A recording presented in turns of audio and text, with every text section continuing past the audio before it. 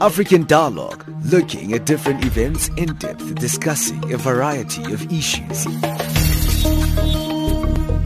What we see here is a clear violation of, one, the rights to privacy of Tiwonge and Stephen. The position of Greenpeace is that it's been a disappointing meeting.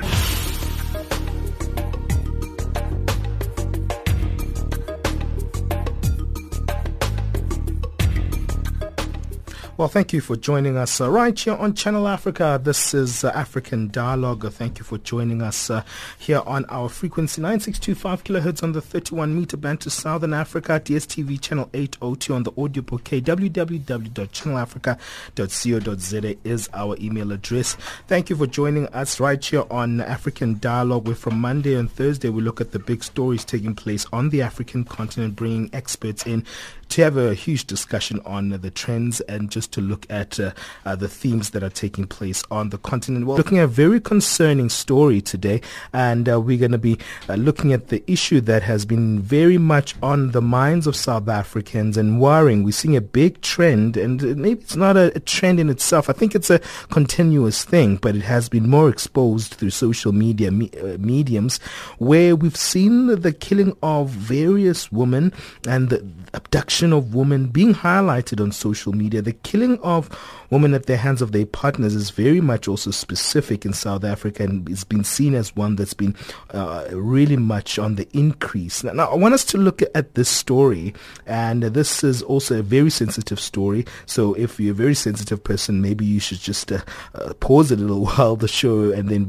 you'll get back to us. But the family who was allegedly stabbed to death by her boyfriend, the family of a woman who was allegedly stabbed by her boyfriend at Loxoxweni, a village in Lusikisiki in the Eastern Cape, is devastated by her death. Now, 44-year-old Zingiswa Poloke's body was found cut to pieces in a pool of blood last week. This is another example of one of these killings. Now, Fundiswa Mhlekude reports. The whole village knew about the deceased relationship with the accused.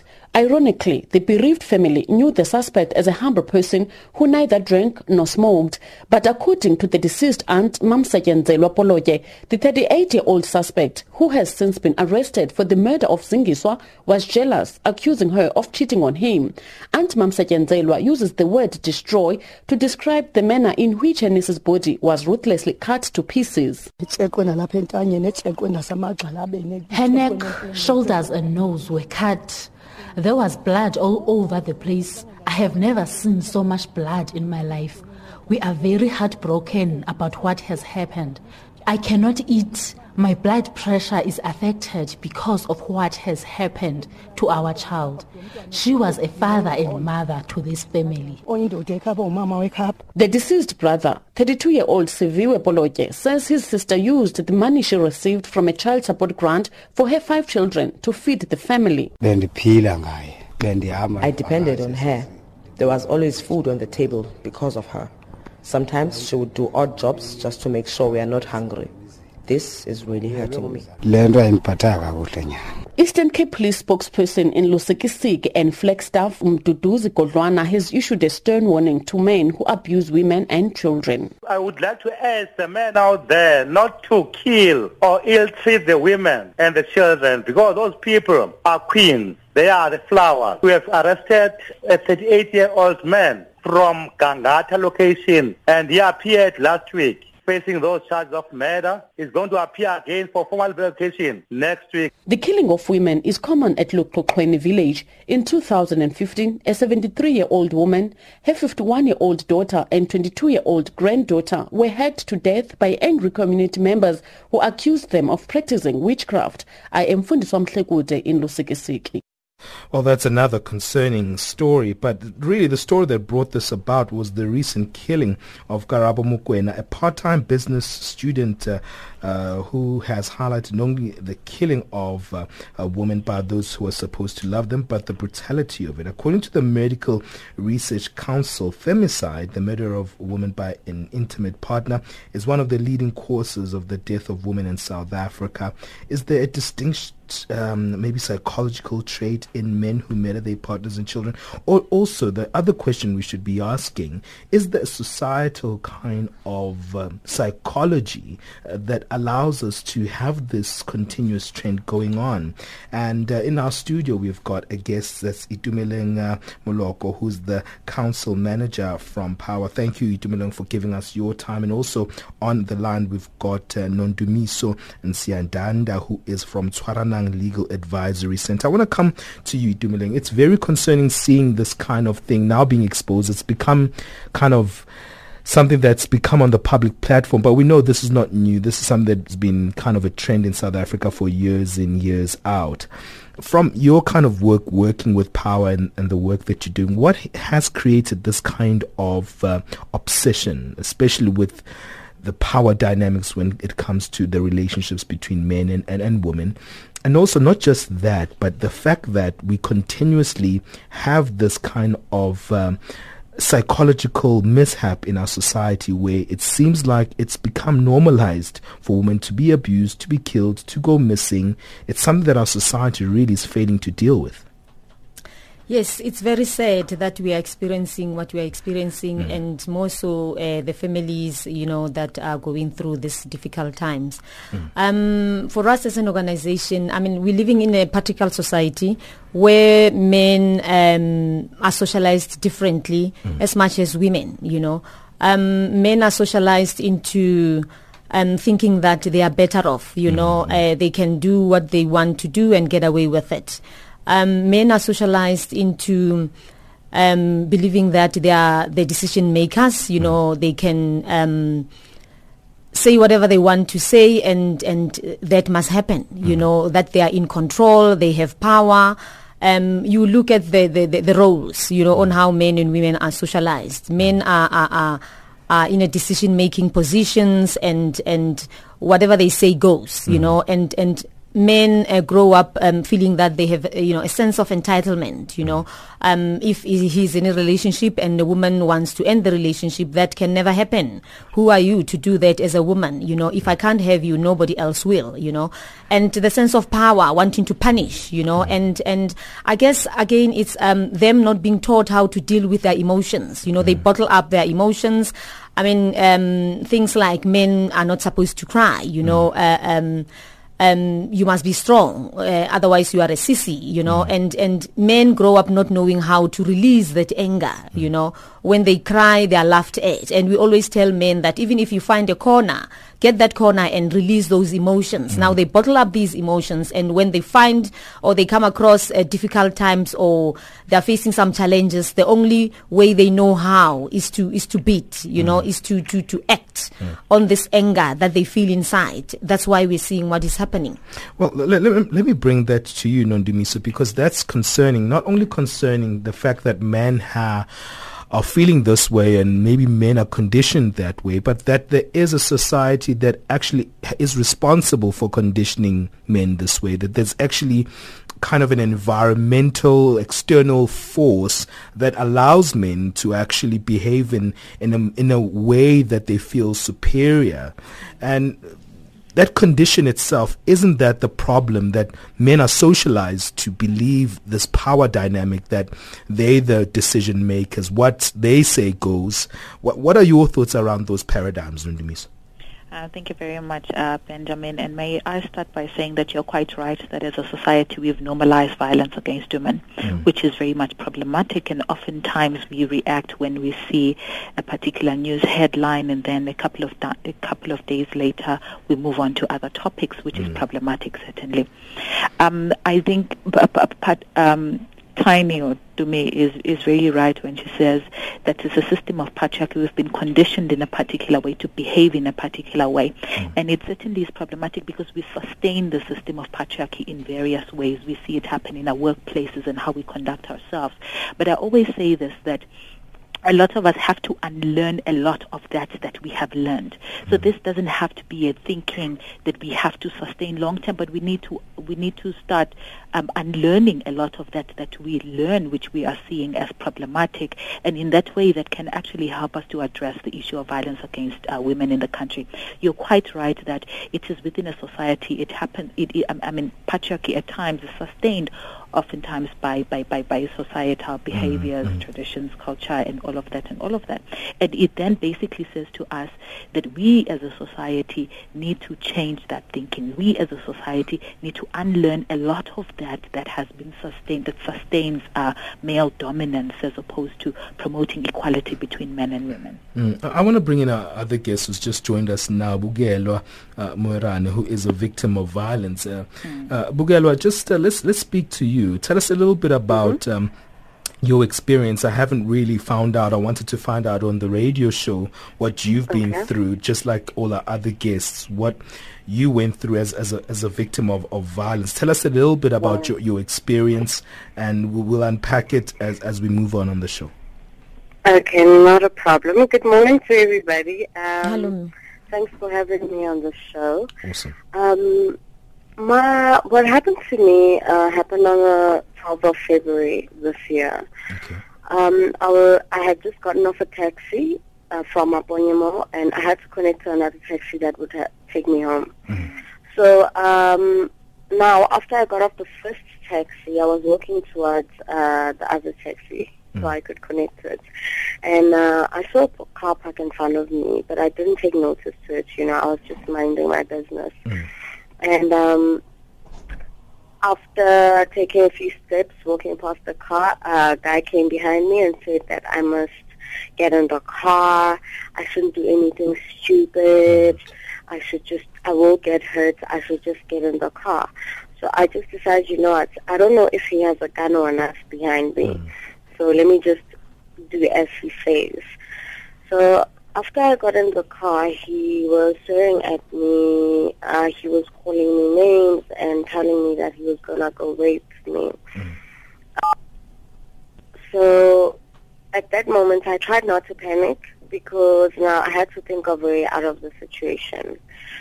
So while he was staring at me, he called a friend, and I didn't hear exactly what he was saying, but because it was a language that I couldn't understand.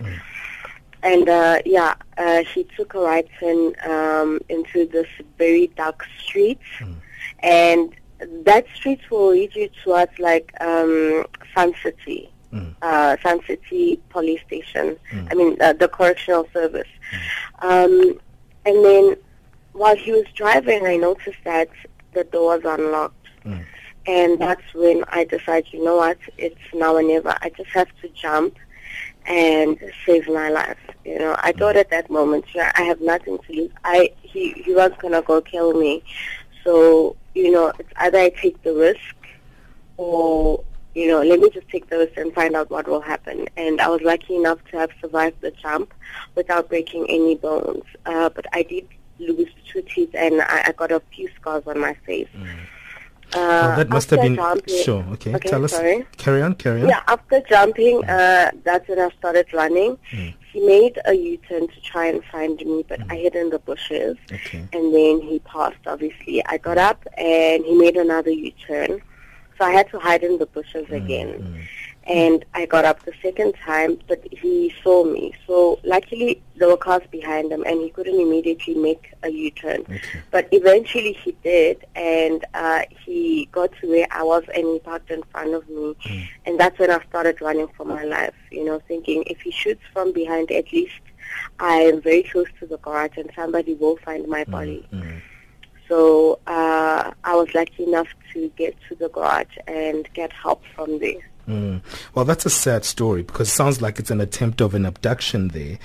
I want to just come back to our other guests. I need to take a break because I've heard these stories even from close friends of mine who are saying that these things are happening more and more. But let me take a quick break. You're listening to Channel Africa, The African Perspective. Today we're speaking about the worrying, really big story in South Africa about, the difficulty for South Africa to grapple with the war on women and the issue of women are actually now really targets of big sad atrocities, whether it's abuse, whether it's killings, whether it's abductions, trafficking, and all sorts of things. And well, it's a worrying story indeed. Not a very good Monday. But hey, we'll talk about this after our break.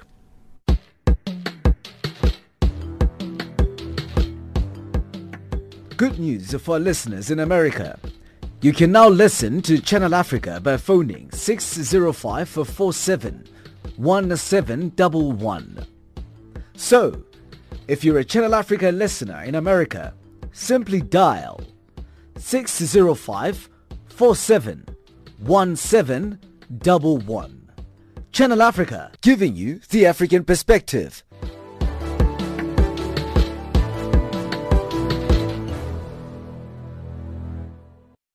Well, you're listening to Channel Africa, the African perspective. Thank you for joining us. We're on the frequency 9625 kilohertz on the 31 meter band to Southern Africa. That's our service into the continent, where we connect with our friends on Africa. And that's also, you can listen to us on 802 on the audio bouquet. We've got Itumezeng Moloko, who's the council manager from Power, as well as Nondumiso Nsiadanda, who is from Tshwaranang Legal Advisory Centre. We also have Bukelwa Moerane. We say she's a victim. It seems like she is a survivor here of this issues that are taking place, where women are becoming victims in South Africa of various crimes. And that leads me to come to you, Itumezeng. And let me also remember to introduce Bambi Stewart as well, who's from the Amnesty International South Africa. I want to come back to you, Itumezeng, before we also come to Bambi, is the fact that there are different forms of abuses. I've noticed, especially with what's happening on social media, there are women who are missing, there are women who are experiencing this femicide, but this femicide is not all of it. There's trafficking, people are being trafficked, there's attempts of trafficking. So definitely when we look at these abuses and these violations against women, they're not one-dimensional. Yeah, no, they are not. Okay. They are not. Women are going through a difficult time. Women are, in the process and banned, stoned to death, obviously abducted. They are trafficked, even within intimate relationships. There's women are sexually molested by their partners, people that they trust. This is horrendous. I think something needs to be done, something serious and something that is going to be consistent, We mustn't act when these things are happening now and then at the end of the day we keep quiet. And I want to believe that everybody must come on board, The perpetrators, we know them, they live amongst us. We mustn't put the importance in the fact that they are breadwinners and so forth and so on, because the very perpetrators are our uncles, our brothers and our neighbors. It's a tough one. I'm just disillusioned by the whole thing. Yeah. Well, let me come to you, Bambi Stewart, before I come also to Nondumiso and Bukelwa. Bambi, you there, and I'm interested in terms of that, just the nature and kind of that, just how these violations look. I don't know if you have numbers for us in terms of just how bad the situation is and how multifaceted these violations are. Thank you. Good morning to you and your listeners and your guests in the studio.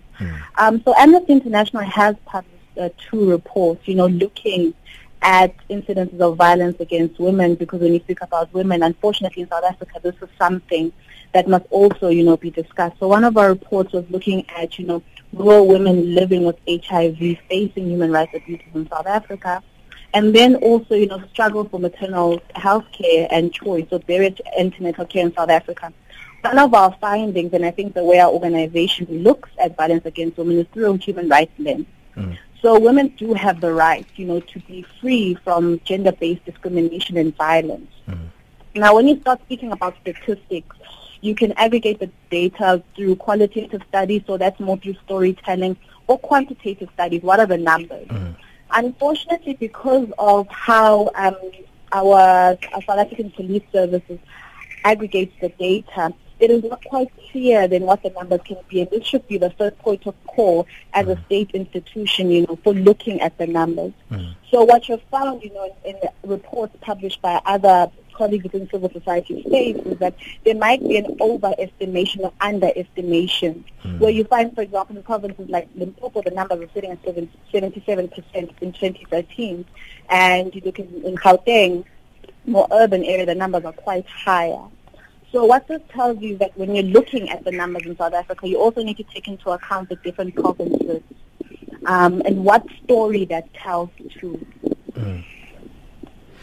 So can you unpack those numbers for us just a little bit? Do we have a clue? So there's no idea of how those estimations look? I think if you're looking at data from 2014, which is unfortunate that there isn't any more data that's more recent. Women, for example, who are victims of sexual violence are the most common form of gender-based violence in South Africa. The South African Police Service reported in 2012 64,419 cases, and in 2015, 53,617 cases. And then one has questions about, what accounts for the decline. And we know that victim empowerment centers are starting to be less and less resourced, whereby they do not get the story of what the numbers mean. Well, sure. No, go ahead. Just give me that final sentiment there, Bambi. I was going to say, it briefly, if you're looking at 2012, which is about 5 years ago now, in Limpopo, as I said, it's 55% women who are victims of gender-based violence, 51% in Gauteng, 45% in the Western Cape. What is unfortunate also is the fact that many of these cases go underreported. This is known. But because the data doesn't exist, it's now difficult to substantiate such a claim. So I think South Africa needs to become quite serious about reporting, monitoring the reporting, so we can actually have something to track in a measurable base to work from. Because for us to sit and say that, violence against women is increasing without the numbers makes a coordinated effort quite challenged. Well, that brings me back to you, Nondumiso, in terms of the judicial system, the policing structures. It seems that women are finding it difficult even to get that kind of defense from our judiciary and also from our policing. Even when you hear the story of Bukelwa there, that, her incident took place just near a police station, that means these guys are not really threatened by the policing structures of their communities. Certainly, Benjamin, you are very right, and the statistics that Bambi has just read to us do in actual fact show, in particular the police statistics. Let me just briefly say that last year's statistics were at 51,895. Wow. And in actual fact, that may look like it's a slight decline from the previous year, but the reality of the matter is this is far from an actual reflection of what's happening on the ground. There are many women who don't report rape in the country. And a part of that reason is because of the challenges that they face in the criminal justice system. There's a study that we did not long ago that was looking at identifying medical legal barriers to the effective prosecution of rape cases in 4 provinces. And what we actually found in some of those provinces was that oftentimes women were turned away because of simple things like negative attitudes by police officials. So you ask yourself, the MRC study, the Medical Research Council study that was done in 2009 actually says the killing of a partner is the most extreme consequence of intimate partner violence. So you can imagine if you actually go to a police station and you don't get the assistance that you need. Oftentimes, and as we may see in many cases, oftentimes the result may end up being the killing of a partner, which in some cases could have been avoided. Some of the challenges we do know in the country that we have got very low conviction rates, and as a part of that is a result of poor investigations. I'll make an example. I visited a police station about 2 days ago, and I'd accompanied a survivor. And when I got there, as they were assisting us in opening a case, one of the things they said to us is that we need to fill in a J88 application, and you actually needed to go to a hospital to do that, right? Now, we were told, when I asked, how are we expected to get there? They said, well, if you don't have transport, you can take a taxi. Can you imagine what that actually means for a rape survivor? You go to a police station to report. You are not provided with support to actually go to the hospital to get the necessary legal evidence required for this. This is problematic. These are part of the things that do turn away rape survivors. And what does that actually mean? It means that some of these cases actually fall through the cracks of the criminal justice system, because had we not insisted that we be provided with transport, there's a high chance that many women who face this type of situations actually end up going back home.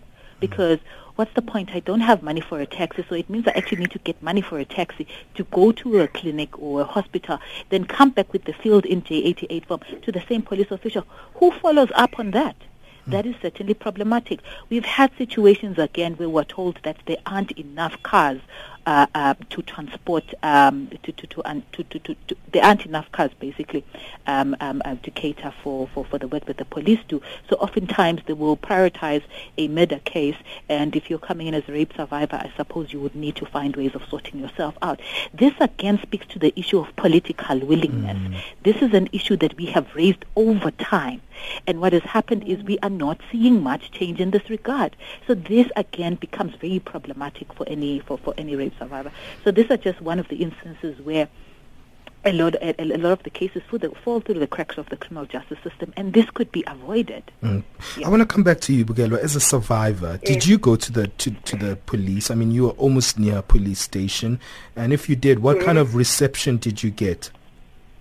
I went to the Truth police station to report it the day after the incident, and I gave them the whole statement and everything, but now I haven't received a case number till today. And I've been trying to call the detective, and he was never available. So I just also gave up on this whole case. You know, I just told myself there isn't any help for me out there, and you know, let me try and make enough noise on social media so that people are aware that things like these happen, and maybe I could get help, you know, because one thing they want from me is the plate number of the car, and I was like, how did I get time to get the plate number, you know? So there isn't much assistance if I don't have a plate number. I do know the car module, but I don't have the registration number. Well, also, Bukelwa, another question I wanted to ask you is your feeling. How do you feel after that incident? I mean, I'm sure you have to wake up and still go to work. You still have to wake up or go to church or hang out with your friends. Your sense of being, how are you feeling currently? You know, I don't feel safe. I mean, just on Saturday, my sister went to something where a guy was working with her, and he was pulling his friends to come fetch him and stuff like that. We don't feel safe, you know.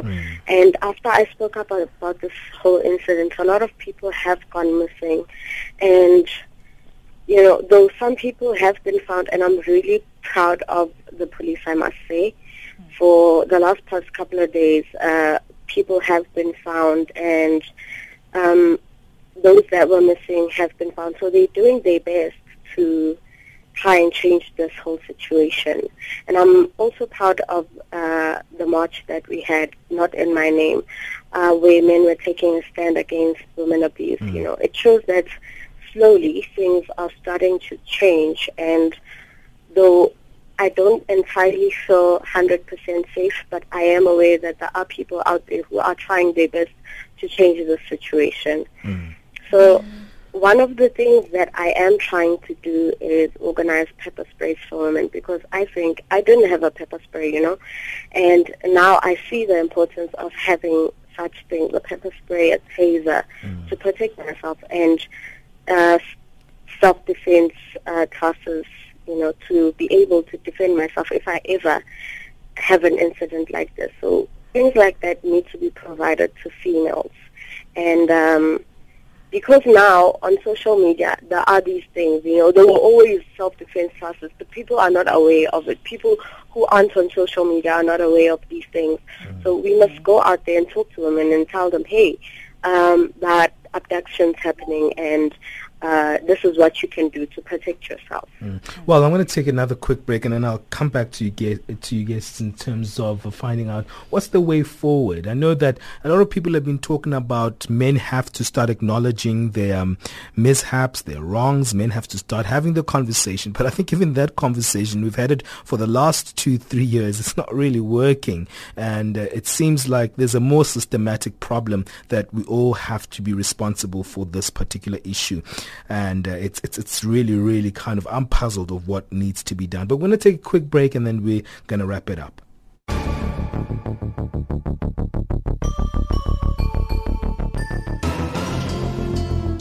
We have great news for you. Channel Africa has gone mobile. If you have a cell phone, you can now download the mobile app for Android. You can get it on Google Play. Get the latest news from Africa. Get the Channel Africa app. Channel Africa, bringing you the African perspectives. Well, today we're looking at violence against women, and it's interesting that now we're not doing it later in the year, because there is a week where we actually do talk about this, and now we're talking about it early because of the situation that is currently underway with social media platforms. Everyone is talking about missing women, women who've been abused, women who've been killed by their partners, girls who've been hijacked. It's just all over the place. And I want to come to you, Itumezeng, in our studio, in terms of how do you actually move this conversation forward? What do we do from here? Because it seems like we're all powerless. We've been talking about also the problem of the policing system. We've been talking about the problems of the societal stereotypes, and also how we are conditioned to actually think this way. But how do we take things forward beyond this mobilizing on social media? Because we have to change this thing in our real everyday lives. So much needs to happen. You know, this is not an individual's thing. I guess everybody must come on board. We start by socialization, like I said earlier on, how we socialized young ones within the families, within the communities. Your SAPS, you know, your judiciary, everybody must come on board, you know, in terms of dialoguing, you know, having dialogues around these issues. And coming up with measures that are strict, you know, to deal with the situation. Police officers, you know, trained enough, you know, and monitored. If they are not doing what they are supposed to be doing, there must be consequences. The judiciary system, harsher sentences, and make sure that the perpetrators finish their term. You know, they mustn't serve 1/3 or 2/3 and then they are out. And then there must be serious rehabilitation in there, you know, in the correctional services. Young women must be taught, you know, to be able to identify the signs of abuse, or, you know, and so that they're able to put a stop to it when it happens while it's still early. Perpetrators must be arrested, investigators do their job. Everybody must come on board, you know, and it must be a consistent thing. It can't be, we can't make noise now when these things are happening. After some time, you know, it's quiet. It's so frustrating. It's so frustrating. I know what you mean, and I understand that particular frustration. Bambi, your thoughts in terms of solution. I always kind of end the show with solutions, but this one, it needs kind of a very much a big strategy, a real kind of investment of resources, and investment of culture in schools. So much needs to be done, and I don't know that we've got the capacity to do that in when this thing is so entrenched in our society. I'd just like to thank Bukelwa for sharing her story, because it leaves us with the question, then who's meant to protect the rights of women in South Africa? Because we are having challenges, you know, with our criminal justice system at government level, Department of Women and DSD. There are well-known challenges within those government departments. Also, we have something called Chapter 9 institutions, which are independent institutions, you know, that are meant to monitor government activity, but also play a coordination role. I think the immediate way forward, tomorrow the police minister will be giving the budget vote in Parliament. And it would be interesting to see, you know, the kinds of funds allocated to units that deal with sexual violence cases and evidence collection and personnel training, because that's one of the big issues, you know. Personnel don't quite know or seem to show a commitment of dealing with these issues. So we've got the Family Violence Child Protection and Sexual Offences Unit, which has historically received less and less funding.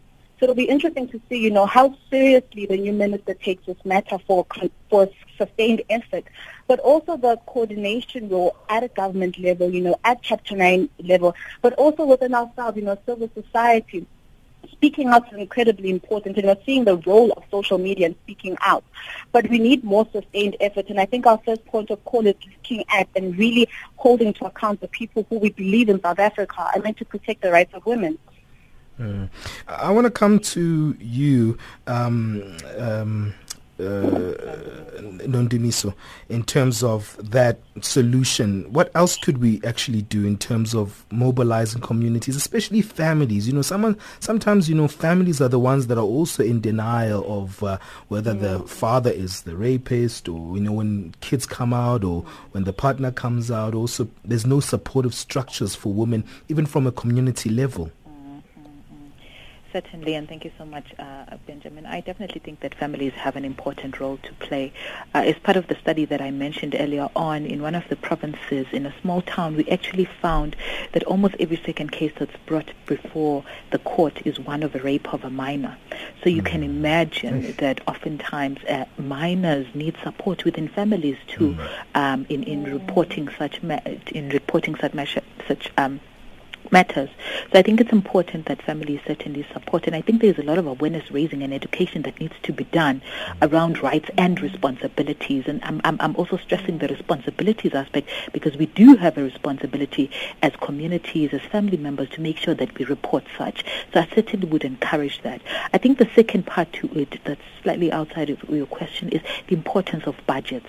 We're sitting in a situation where the country is going, the country has got financial constraints, if I should do that. But we need to start looking at where the budgets are actually being cut. Because if you're going to cut the budget of the Department of Social Development, which looks at violence against women programs, looks at implementing violence against women's programs, then we have a problem. If you're not going to allocate a budget to the Ministry of Women to ensure oversight over the work of the various departments, then we have a problem.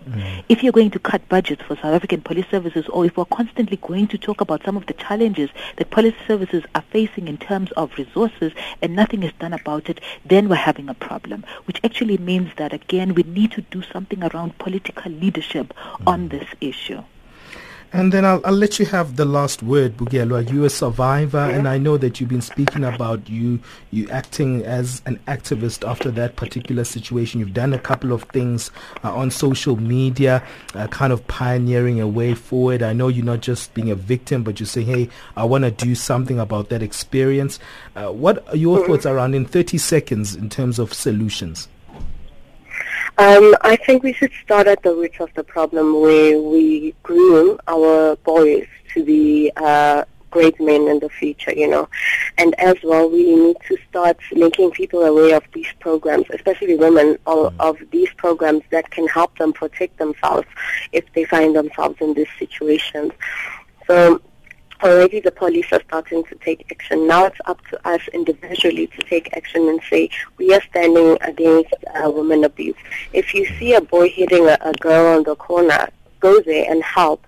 If you see a girl in a car fighting her boyfriend, go there and help, because you never know, they could have abducted her. So we need to take a stand individually, and we need to make people aware of these programs that help them protect themselves.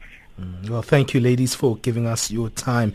And I know that we had 4 ladies speaking to us for this conversation, but I think it's appropriate because this is a time where women have to have their voices heard. They're supposed to bring those solutions themselves, because we've been saying, hey, men are sitting around the table. We've been talking about these issues, but actually we're not talking about these issues as men. We have to let the ladies tell us what's the way forward, since they're the ones going through all of these very horrifying narratives. But thank you to Bukelwa Moerane, who is a survivor of violence. Thank you to Nondumiso Nsiadanda, who is from Tshwaranang Legal Advisory Centre. Thank you as well to Itumezeng Moloko. Thank you for coming to our studio. She's the council member from Power. And thank you to Bambi Stewart, who is from Amnesty International South Africa. Thank you, ladies, for this very, very much progressive conversation. I hope that it helped with our listeners in terms of seeing the signs and also how to respond respond to some of the situations that are out there.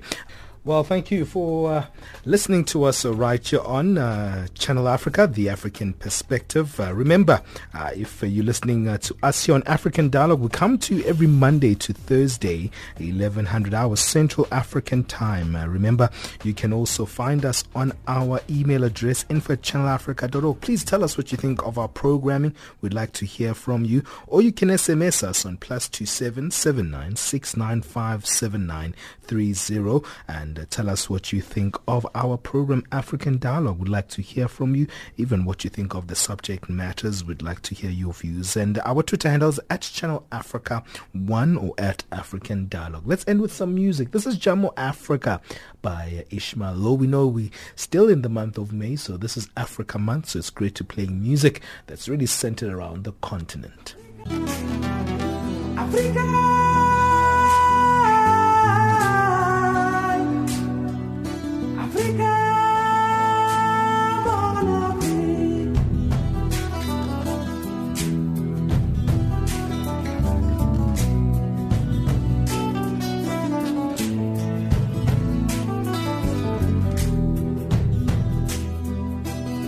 Samagentegi maginya lawan moko bala menyi bibarsa. Mane betunya kusibeti Afrika don benere. D'ici ou d'ailleurs, nous sommes des enfants d'Afrique. Même si le ciel tombait, luttons pour la paix. Kon jamu Afrika, mom lainyan. Mane jamu Afrika, moy suñu natange.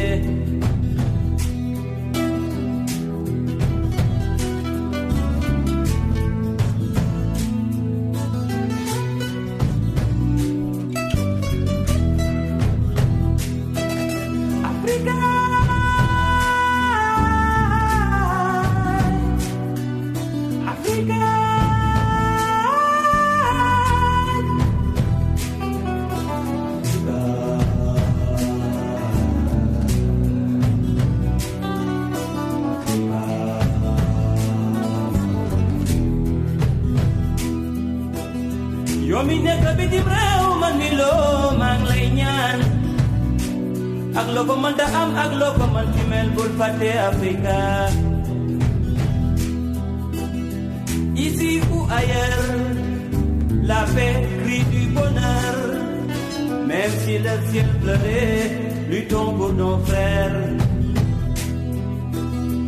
Kon jamu Africa, mom lay ñaan. Mane jamu Africa, moy suñu natange.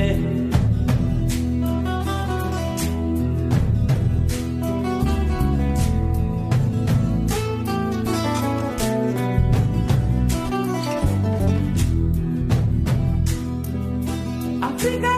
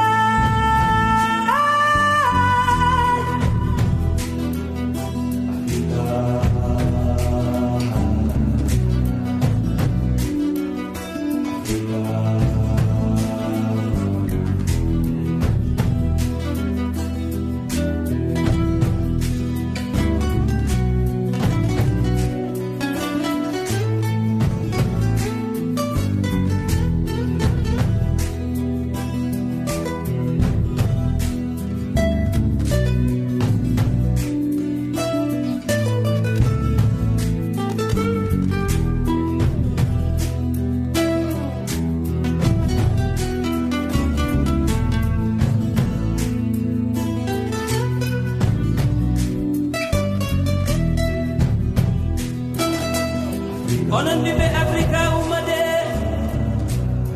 umade digoden lady man